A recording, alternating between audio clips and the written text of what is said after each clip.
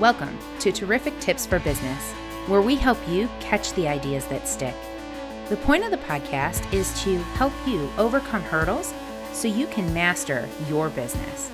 I'm your host, Terry Watkins, owner and chief idea catcher at Spin Frogs Consulting, where I work with small business owners to find the pitfalls in their marketing and lift them to success. Let's get to the show. Welcome to another Terrific Tips for Business podcast. I am Terry, your host, and we can't spell terrific without Terry, so there you go. It makes sense. I am really excited to introduce you to my next guest. I've only recently met her, but she is a rock star, and her reputation very much precedes her in everything that she does. So I'm super thrilled to have Miss Ellie with us. And Ellie, you know what I forgot to ask you? How do you pronounce your last name? Well, I'll respond to lots of variations of it because I know it's not a straightforward one, but it is pronounced Barmacell. Barmacell. Perfect. All right. I've got Ellie Barmacell here with us. And Ellie is actually based out of Chicago, Illinois. So I know some of the people listening to my show probably don't know who Ellie is. So I can't wait to introduce you to her. She is the co-founder of Further Faster Venture Studios. Boy, that sounds like a lot of fun. She is a serial strategist with a creative core. You must be creative if you have a title like Further Faster Venture Studio. There's got to be some creativity in there. She has really spent her career focused on growing and transforming organizations, programs, and products through design. Her diversity of experience from government to Fortune 100s and even venture-backed startups has really given her some insights that fuel her ability to help teams maneuver around and through their biggest growth challenges. Now you know why she's on the show, because we talk about challenges here and how can we have the right tools, mindsets, tips, or tricks to work through them. Well, she's got a whole bunch that I know she's going to be able to share with us today. Ellie's work has really taken her across the country and around the world, and she often can be found in her home base of Chicago. Please join me in welcoming Miss Ellie to the show. Thanks for being here today. Thanks so much, Terry. It's such a joy to connect with you and be able to explore some ideas together. Yeah, absolutely. So not only are you like a creative mastermind and do all sorts of beautiful creative things, but you also help people overcome some of their challenges. So I guess my first question for you is, where does this passion for helping people come from? Ooh, that's such a good question, Terry, and there's a lot of layers to it, so I'll try and be succinct. But I grew up, if I were to get into a time machine and think about what the real core of this is, I was raised by an entrepreneur and a nurse. So my mom was in a hospital setting every day, taking care of people and delivering care in a very literal way. And my father was an entrepreneur who had a consulting practice that he actually ran from home. So there was never a time in my life where I didn't have a seat at the table, literally, when he would have business associates over and they would be sitting at our dining room table, crafting large deals. I was very much a welcome addition at the table, and his mindset on business was always about adding value for the people that he was working with. So I think having those two pillars to look at as examples of what it means to show care and support and help other people has really informed my career. I love that you mentioned that he focused on adding value, and I think that's so critical, especially in this time, in this world that we live in now, our post-COVID world. Finding ways to add value, be of value. What have you found is the biggest challenge that business owners have, or maybe that you've had with doing that? Yeah, I think it's really easy as business owners to be thinking about our own P&L and looking at, what do I need right now to keep the lights on for this month or next month or this quarter? And we start to think about the work that we're delivering through the lens of our own needs, right? Like, what do I, as the business owner, need to get done for myself? And sometimes that prohibits us from seeing what it is that our consumer actually needs that's going to lead to our goal of revenue for the month, or whatever the objective is that you're trying to meet. So one of the big challenges that I should say that it's not one that I'm exempt from, but I'm really grateful that I got the tools to unstick myself from that mindset. I take a lot of joy in doing this for myself and my team, and doing this with other teams that we partner with, is helping them get unstuck from that mindset and hit pause on that orientation, which of course is very valid, and help them see that the only way to solve for that challenge, the solution lies in spending time really sitting in empathy for your consumer and understanding what their greatest pain is and what you're uniquely qualified to do to add value to their life in a way that they'll pay money for. And that's so good, because we oftentimes are really kind of stuck in our own space. And especially now, we literally are stuck in our own space, like can't go out and see people, right? So, how do we get out of that mindset and start thinking about where's our consumer, what's going on for them, and how can we add that value? And sometimes adding that value doesn't even mean working with you. It might mean a referral to somebody else, right? 100%. And I think I'd love to start from that point, right? Because sometimes the greatest way we can add value is the referral. And I see so many people trying to make a square peg fit into a round hole, rather than helping that square peg find the square slot somewhere else.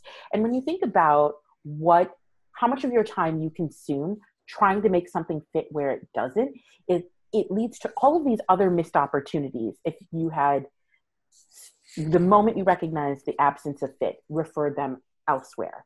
And also took that as a learning opportunity to recognize this absence of fit. Is this a pattern that I'm seeing more often than actually getting to fit? Because that's a signal that I can use in my business strategy to determine what I might need to iterate on, whether it's where I'm selling, how I'm selling, or what I'm selling. But using all of those moments as learning opportunities, right? Like every moment that we touch a customer's life, even if we don't convert them into one of our customers, it's a learning opportunity to make our business stronger. Absolutely, especially if we're open to listening, right? So is there a habit or a technique that you have found to be very successful for you that helps you be more attuned to that listening component that allows you that learning process? Yeah, so the backbone of all of the work that we do is human-centered design. And design is really about making not only your core product or service decisions based on the consumer, but making your entire business strategy based on the consumer. And there's a universe of exercises and processes that you can use to do that deep intentional listening. So we'll do things with our partners like doing different pulse check or baseline surveys to get broad insights where we can acquire some quantitative data points. We also will do some ethnographic research where we're trying to understand what are people doing currently to solve their pain point, and even if it's irrational, how they're trying to go about it, but understanding how they're currently solving for the challenge in the absence of trying to sell them anything, but just to show up to learn, and making intentional space for that. And then also, once you've got your product or service up and running in the world, embedding questions in your sales process to be able to gather data points that you can use to inform your strategy moving forward. But it takes a lot of intentionality to make sure that those questions are embedded in the life cycle of your work. And I love that you talk so much about the data too, because it's not just about having a pretty picture, having the right colors. It's about really understanding how that stuff resonates and associates with your ideal customer. So having those data points is really key. Have you found a series of questions that help you kind of lead to some extra data that people maybe just be looking over? And if so, what maybe are some of those questions that we could start asking of our clients? Yeah, I mean, I think it's the questions can be really specific based on what you're doing in your respective industry, right? Like businesses are like snowflakes, even when they're the same, they're not, because we're powering it and we're different from one another. So I I don't like to be overly prescriptive on specific questions, but I do think that spending time to listen to the challenge, and then asking deeper questions about the impact that challenge is having. How are they being adversely impacted by not solving for this challenge? What are the ways that they've attempted to solve the challenge in the past, and what were the results? Why is that solution no longer working for them? How would they transform the solutions that they've tried in the past? And when you ask questions like that, not only are you getting the data points you need to be able to sell to that person, they're telling you exactly what they need. You're also getting the data points to know whether or not the solution that you've created is really hitting the mark for them. And the more intel like that you can gather, the more quickly you can iterate on your business model to make sure that it's meeting consumers where they are in a way that's going to be really transformative for them. Absolutely. I love those questions. It's great. Like, what's the challenge that you've had before? Why is it a challenge again? What's changed about the process? Because we're in a world right now where a lot has changed. Like, I don't know if you've read the book, Who Moved My Cheese? It's a book from like the 1980s, but it talks all about the sales cycle, right? And all of a sudden you're on a hot streak, you're selling like crazy, and all of a sudden, ghost town, everything disappears, right? That's what's happened to our entire world. Like, everything's moving along, and all of a sudden COVID. And crickets everywhere, and you can't break through all of the noise that's existing on the social media spaces. And so really helping your people to understand, like, okay, this is a very real challenge. Again, it was a challenge before. You broke through it. You figured out new technology. Maybe you figured out a new strategy that's no longer serving you. So now what, right? I love it. I love that you have those questions that people you're just listening to what the answers are. You're not trying to solve the problem. You're just trying to figure out what the problem is. Right. We can't solve anything for our consumers if we don't really understand what the problem is. We're essentially asking them, where does it hurt? And how is your life hindered by the hurt? Right. And that uniquely positions us then to deliver the morphine that alleviates the pain. But we don't know what the right dose is without knowing what the problem is and where the source comes from. Absolutely. So what's been one of the biggest challenges you've had in starting your business? Because you're the co-founder of this, right? Or partner of this? Mm-hmm. What's been one of the biggest challenges maybe you and your partner have faced over the time being in business together? Yeah, I mean, we all know what the entrepreneurship journey is. It is not a flat, straight jog. It is an incredibly loopy roller coaster. So there have certainly been plenty of challenges on the road. And I think one of the big challenges for us was getting really clear on who we wanted to serve. We're passionate about what we do and why we do it, but there are a lot of people we can do this work for. And you can't serve everyone, right? Especially in your earliest days of your business. If you're not specific, you can't find the right consumer. You're spread too thin, your message is diluted, and you also can't activate the people in your universe to help you find the right customer. So I think one of our big challenges was aligning around who we wanted to work with, because in the land of perfect, I'm so deeply curious about all businesses and all people.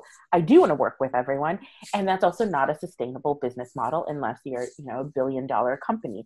So when you're in your earlier days, how do you get clear on who is that primary user that you want to serve?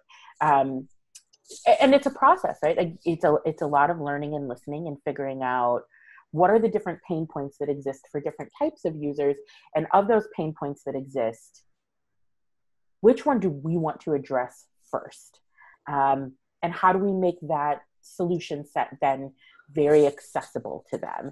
And that was a journey for us, but it's been a really exciting journey, a challenge, but a fun one. Sure. It sounds like you've really grown a lot in going through that process. And it's not an easy, quick process, right? It takes time to kind of figure that out. You kind of got to jump in with both feet and see what sticks in some cases. In other cases, it doesn't have to be quite that painful, but. Well, it's as painful as we make it, right? Like I always say, pivot like you mean it, right? Like go in with conviction about what you're doing, and also be really open to what you're hearing and what you're seeing in the market from your consumers, from your competitors. And when you take that knowledge, pivot like you mean it, like you really believe that you're going in a new direction that's the right direction, whether that's a slight pivot or a major 180 on your business. It can be fun. It can be exciting if we switch, shift our mindset in the way that we're thinking about this work. Are there habits that you have been able to develop in your time being in business that have helped you more quickly shift mindset? Yeah, shifting mindset is so challenging even for the best of us who enjoy mindset shifts. But one of the key things for me has been building in time for synthesis and reflection, right? Like many business owners, I'm sure people listening can relate to this idea of being constantly in communication with other people, whether it's channel partners or prospective clients or your current clients, or maybe it's your team, whether that's your direct reports or your business partners. There's just this constant hum of conversation. And it's really important, I believe, to create the habit of space and making space to synthesize everything that you're hearing in these different conversations and look for patterns, look for things that are coming up time and time again. And then once you synthesize what you're hearing, turn those data points into insights, right? Like, okay, well, if I had 12 conversations today, both with prospective clients and my team, and one of the big insights here is we're missing XYZ thing from the mix, I need to hear that, and I need to hear that quickly. But without that period of reflection, it might take me weeks, months, maybe even years of time to get to that insight and awareness. Absolutely. And the cost to that could be astronomical if it takes too long. So it's much cheaper to slow down, take that moment, that pause. We've talked about pause a couple of times on this show. Speaking of the synthesis, right? We've talked about taking that moment of reflection or taking that deep breath and identifying what's happening inside, what's happening outside, and how do they connect and correlate together, because that's going to help enlighten you on the next step, whatever that next move might be. So that concept has come up several times, and blocking that time, like holding that time sacred to do that, can save you lots of money in the long run. So inside of your practice, do you do graphic design as well, or are you primarily crafting the strategies with the design? Yeah, we will do some of the graphic design and the digital presence and digital enablement for the business as an output of the strategy. I think sometimes, there's an order of operations to growing a business, even though it feels like a big mystery, regardless of how many books there are on the topic. You can read 20 of them or 200 of them and still be a little muddy on what the right order of operations is for doing some of this work. But great businesses are built not on a logo alone. A logo is a manifestation of deep strategy work and deep understanding of who your consumer is and how you're solving their pain point. And the logo then reflects what you know to be true about the consumer and the solution. So in the order of operations, we do get to that at a certain point, but it's certainly not the jumping off point. And I can't tell you how many entrepreneurs I'll talk to over the course of the week who have an idea and go straight from idea to saying, and now I need a logo. And that's kind of hard if you can't tell me exactly who you're serving, what their biggest pain points are, and why you're different from everyone else in the marketplace. Ooh, so good. It's so good because I hear this all the time. I have my business and I need a website now. Great. Okay. Why do you think you need a website? And for what purpose? Because I think we have this conception in our world right now that if we don't have a website, we're not legitimate. It's like, if you don't have a book, you're not a real coach or something like that. And it's silly because, like, no, I'm a real coach. Just because I haven't written the book doesn't mean I don't know what I'm talking about, right? It's the same with having a website. Just because you don't have a website doesn't mean you don't do what you do. does give some credibility to what you're doing. It does make it easier for you to play in the digital space, but there's definitely a lot of steps that need to happen first before you can get there. Because what are you even going to communicate on that website? 100%. I can't tell you how many times we've actually gotten referrals from brand strategists who their whole bread and butter is designing logos and the visual identity for a company. And we'll get a call from a brand strategist who's like, I can't design a brand because they don't know what their core product is, or they really don't know who their core user is, or what problem they're actually trying to solve. Because sometimes people will get really enamored with the idea of the service or the product they want to build, but it's not directly correlated to a problem per se that they're trying to solve in the world. And it's not directly correlated to a particular type of person who's got a problem in the world that this product and service could be a solution for. And the brand strategist is like, what am I branding? Who am I selling to? Do you know who you're selling to? And in the absence of that, I mean, what's the point? Right. You're better off, putting your money in a little trash can and striking a match. Yeah, throwing spaghetti against the wall. Yeah. Because that's all you're doing. Yeah, absolutely. So you're very passionate about this, and I can see it like excites you to talk about business and talk about ideas. Why do you care so much? I think that there's infinite human potential. There's no shortage of talent and resources to solve the world's biggest problems. What there is, however, is a lot of inefficiency in the road to getting there. And I know so many brilliant, talented, kind, driven humans who've got incredible ideas, and they get lost on the path towards traction and growth because in the early execution, they stumble and things become infinitely messier than they need to be. And I'm really committed to working with entrepreneurs who've got that big vision and know that they can solve a problem, but might otherwise get lost along the way. And then who suffers? All of us suffer when someone can't bring that beautiful solution to market, to get it to a place where there's not just traction, but growth and scalability. And it feels so pressing when you think about all of the things that we're facing around the world right now, that good solutions move quickly. Absolutely. I love it. Our passions align. I love it. That's why we're here and we're having this conversation. Yeah. So one of the things that I've seen recently, and you've probably seen these ads too, are these marketing gurus out here that are saying, you don't need a funnel. You don't need Facebook ads to build a successful business. And there is part of me that agrees with that. There are ways to build a successful business without those components.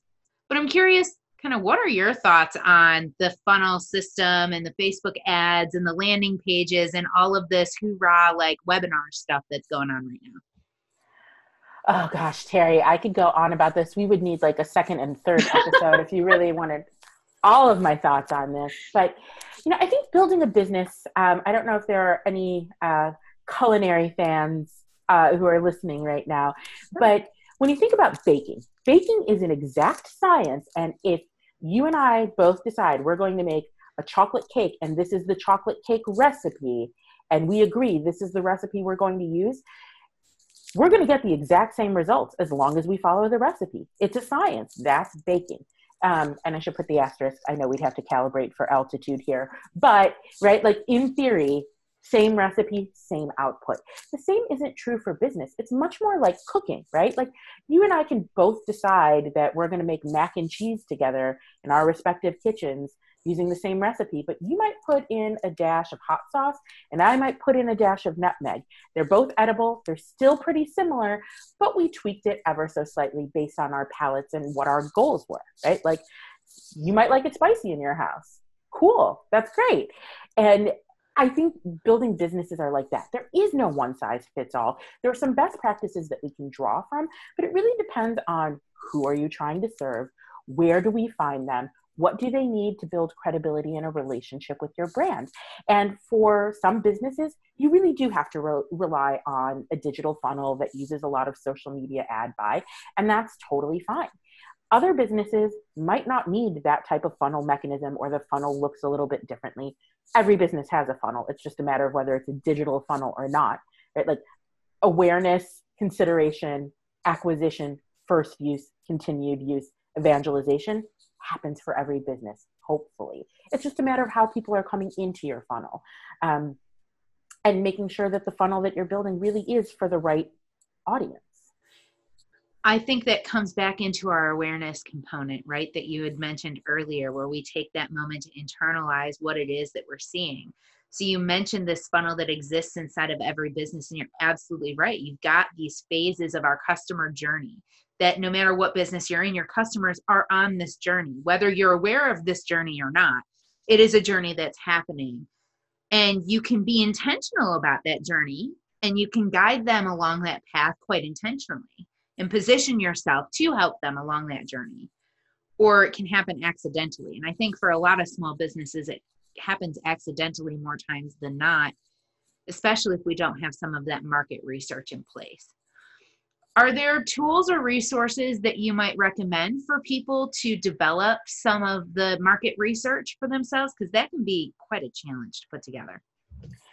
Yeah, absolutely. And I think people hear the term market research and they start to get a little, sweaty around the brow, like, how much is this going to cost me? Because, when you think market research, I don't know about you, but I can see a world in which that gets very quickly equated to like a Mad Men style situation where you're like, oh my gosh, do I need to work with a firm on Madison Avenue in New York? Do I need to spend hundreds of thousands of dollars? Right? Like, it's clear how that can snowball, but it's not that hard. It doesn't have to be. You can do that, but I'd argue for a lot of small businesses and early stage, high growth companies, we are far from that moment. I think there's some really basic things that you can do. Like, there are plenty of templates online if you Google consumer journey map, right? Like, in theory, I shouldn't say all companies do this, but in theory, all high growth startup companies begin there with creating a consumer journey map and user personas that anchor you in who you're talking to, and getting clear on like, what are your users thinking, feeling, and doing in each stage? And then what are the tactics that you can use to engage them in an authentic way at each point? And in order to be able to do that well, you need to have a really well-crafted user persona of who are you serving, right? Like, are we talking about the 22-year-old recent college grad who lives in a major urban center? Or are we talking about the 60-year-old about to be retiree who lives in an exurb in the Southwest region of America? They're two totally different people. So you need to know who they are, where they hang out. They're hanging out in totally different places. These are questions and explorations that you can do on your own without needing to hire a big market research firm, or you can hire boutique firms to work with you to do these things in a way that's probably more cost accessible than you think it is. Oh, absolutely. And helping to figure out, I know for me, when I started Spin Frogs, the question that I posed to my network, these are people who know me. These are friends. These are family. These are business associates in my community where I live, where I've networked, where I've developed these relationships, right? And I just did a post on social media and said, I'm starting over. Who am I? What do I do? And resoundingly, everybody who knows me, apparently I did a really good job branding myself as a marketing person. And so that it was like a blow over of, you need to do marketing. And I'm like, okay. I mean, that's who I am. That's what you all know me as. I guess that's what I'm going to do now. I'm just going to go back into what I know because I know it. And so we get to play in the sandbox together. And there's also this opportunity that we have very uniquely because of social media, and the ability to go out and say, if I am this person, what is your biggest challenge with it? Like, we touched on that biggest challenge question before, right? So what's your biggest challenge with marketing? And that way you can see, can I help with that or not? Like, one of the questions that I got early on was somebody wanted to do webinars and they wanted to get them recorded and they wanted to like boast them out everywhere. And early into Spin Frogs, I didn't have that experience. I didn't know what that looked like or how to do that. But I said I would try it anyway. Square peg, round hole. Didn't work, right? Stick to what you know. But that again comes into not just knowing who you're trying to serve, but knowing yourself, right? You kind of got to know who yourself is.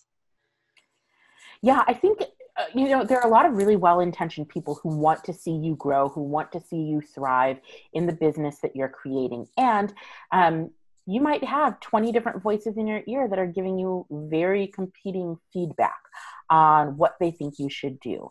And I think the two primary voices that you need to be really honing in on are the voices of the people that you know you want to serve, and then your own internal voice, right? If you are really listening deeply to the people that you're trying to serve and connecting what they're saying to your own voice and what you know you're uniquely qualified to deliver with your service or with your product, then you can find that right alignment of the work that you're supposed to be doing, and then figuring out the right moments for playing at our learning edges, right? And determining, is this a place where I want to grow, where I'm interested in growing, and what would need to be true to iterate in those ways.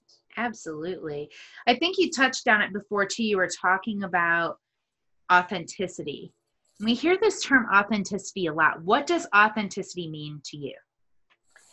Yeah, authenticity is definitely one of the, words du jour. It's having a very big moment as of late. But whenever I've thought about authenticity, it's about being an honest broker and really being in touch with your core so strongly that you're going to reflect that back out into the world the same way, regardless of who you're talking to or where you're talking to them, and being really genuine in what you have to share with the world. I think that people's BS meters are really finely attuned these days, and they want the truth. They just want to know who you are at your core, whether we're talking about personal relationships or business relationships, especially because it's really hard to keep up false pretenses. So authenticity to me is about starting from the real, right? Like if we strip it all away, what's at the core, and leading from that core. So when it comes to like having somebody manage our social media, how do we maintain that authentic voice if we're not the ones doing it, somebody else? Yeah, and I know that's so nerve-wracking for so many small business owners and entrepreneurs, this idea of my baby, this is my voice. But I think as our businesses grow a little bit, we recognize that the voice of the company might not be our exact voice. It's got its own voice, one that we helped nurture and create, of course. But once there's some certainty around your place in the world as a company, it's easier to bring people into that vision with you. If I've done the work of knowing who I'm serving and why I'm serving them and how I'm making their life better, and have started to cultivate a rapport with my consumer, even if there is no website to date.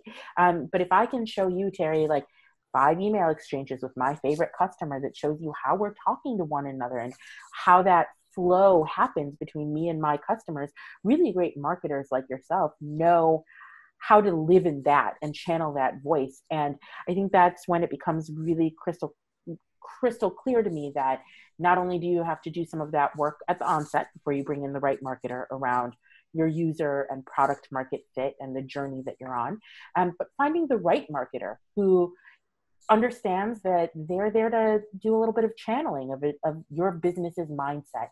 And when you found that person because they're asking you the right questions, and asking you about your priorities and your goals and how you like to treat your customers, and channeling that into something beautiful. And it's always such a joy to me when I find those right partners, that I know that I'm putting my brand and product, or a client's brand and product, in the hands of someone who's going to give the same kind of care that I would. I love that you've touched on so many amazing nuggets here about knowing that language. There's going to be a synergy with the language that's being used. There's going to maybe even be some common words that are shared, and that helps you to know that you're on the same page together. There's that curiosity that exists when you're talking with somebody who's wanting to work with your organization. They're not curious about how necessarily they can serve you. They're curious about how you're serving your people, because that's going to help them be I guess I don't want to say transparent, but be that seamless alignment for you. And that's what you need when you're bringing on a partner for anything you do in your business, whether it be a vendor partner or it be somebody who's going to be helping you with your marketing or whatever. It's got to be that seamless handshake, because if it's not, it's going to get felt. It's going to feel bumpy and rocky and like you're going over some rough terrain along the way. So having somebody who asks some of those questions that make you feel like you're being heard is a big deal. Yeah. And I think as business owners, we've got a responsibility for setting up our external partners for success, which is why I'm such a huge advocate for doing research and documenting that research so that, if I'm the business owner and I've done my due diligence of creating user personas and a consumer journey map and doing some ethnographic research where I'm interviewing people and I've got baseline surveys, what I can do when I synthesize that knowledge is translate that into some language that's going to make it easier for you as my marketing partner to, for that handshake to be real airtight, right? If I can say to you, yeah, Terry, I talked to 20 people who are our right user. And you know what? The word that kept coming up was, they don't like to use the word sub. They prefer, or submarine. They prefer sandwich or grinder, right? Okay. I mean, in this scenario, right, evidently I'm a sandwich impresario. But right, like surfacing that language through the lens of who you're trying to serve and what language resonates for them, and creating that voice around it and sharing that with your marketing team, and then letting them take their expertise and take it to the next level. There's something really powerful that can happen there as long as you're setting up your marketer for success. Absolutely. And honestly, I think most marketing people want their clients to be successful. Most agencies don't set out to swindle people or trick people out of their money. They're doing it because they want their clients to be successful. I think what makes it so hard is that we're not always clear as business owners what we even expect of our agencies. We're not always clear as business owners what we expect of our marketing. We're just looking for more sales. Well, what the hell does that mean? 100%. I talk to clients all the time who will say, when I say, what are your goals for your business? And they'll say things like, I just want to hit $1 million in annual recurring revenue. And I'm like, okay, well, that's a measure of success for your business, but what are your goals for the business? And it's not about the measures of success. Talk to me about the vision for where this company is going and whose lives you're transforming, and what's the change that you're trying to make in the world by being in business, whether you're a sandwich shop owner or trying to be the next Amazon. It's really important to anchor yourself in some goals that aren't purely based on success measures, right? Like those are indicators of whether or not your goals are being advanced. And when I think about the relationship between the business owner and the vendors they have in their lives, whether it's a marketing agency or a product design firm or whoever it might be, I think that there's a question at the onset of like mutual accountabilities. Like, hey, I can't hire a vendor and expect them to solve all of my challenges. Like I, as the small business owner or entrepreneur, have got a role to play in this too, to make sure that they're set up for success, right? Like at the end of the day, the buck stops with me.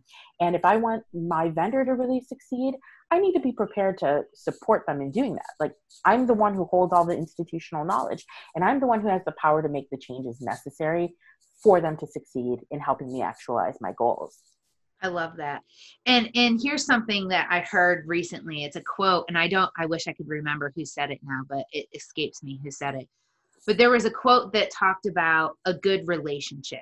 Now they were talking about a romantic relationship, but I think it's relevant in business too.